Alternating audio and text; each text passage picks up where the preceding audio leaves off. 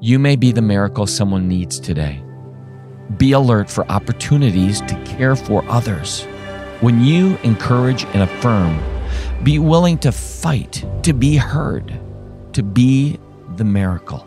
Be the miracle. It's so often the case that the enemy would like for us to be discouraged, to be focused on our sin, to be reminded of all the ways that we've failed. But God allows for us to be His hands, His feet. We get to love one another. What a powerful insight and thought to think that you might be the answer to someone's prayer today. If the enemy can distract you, he will. So keep focused. Recognize that you are called to do something great today, and that greatness might be as simple and as powerful and as beautiful as a smile, as a word of affirmation, as a moment of encouragement. Be alert. There are opportunities that await you today to love others. This is Chris Padgett.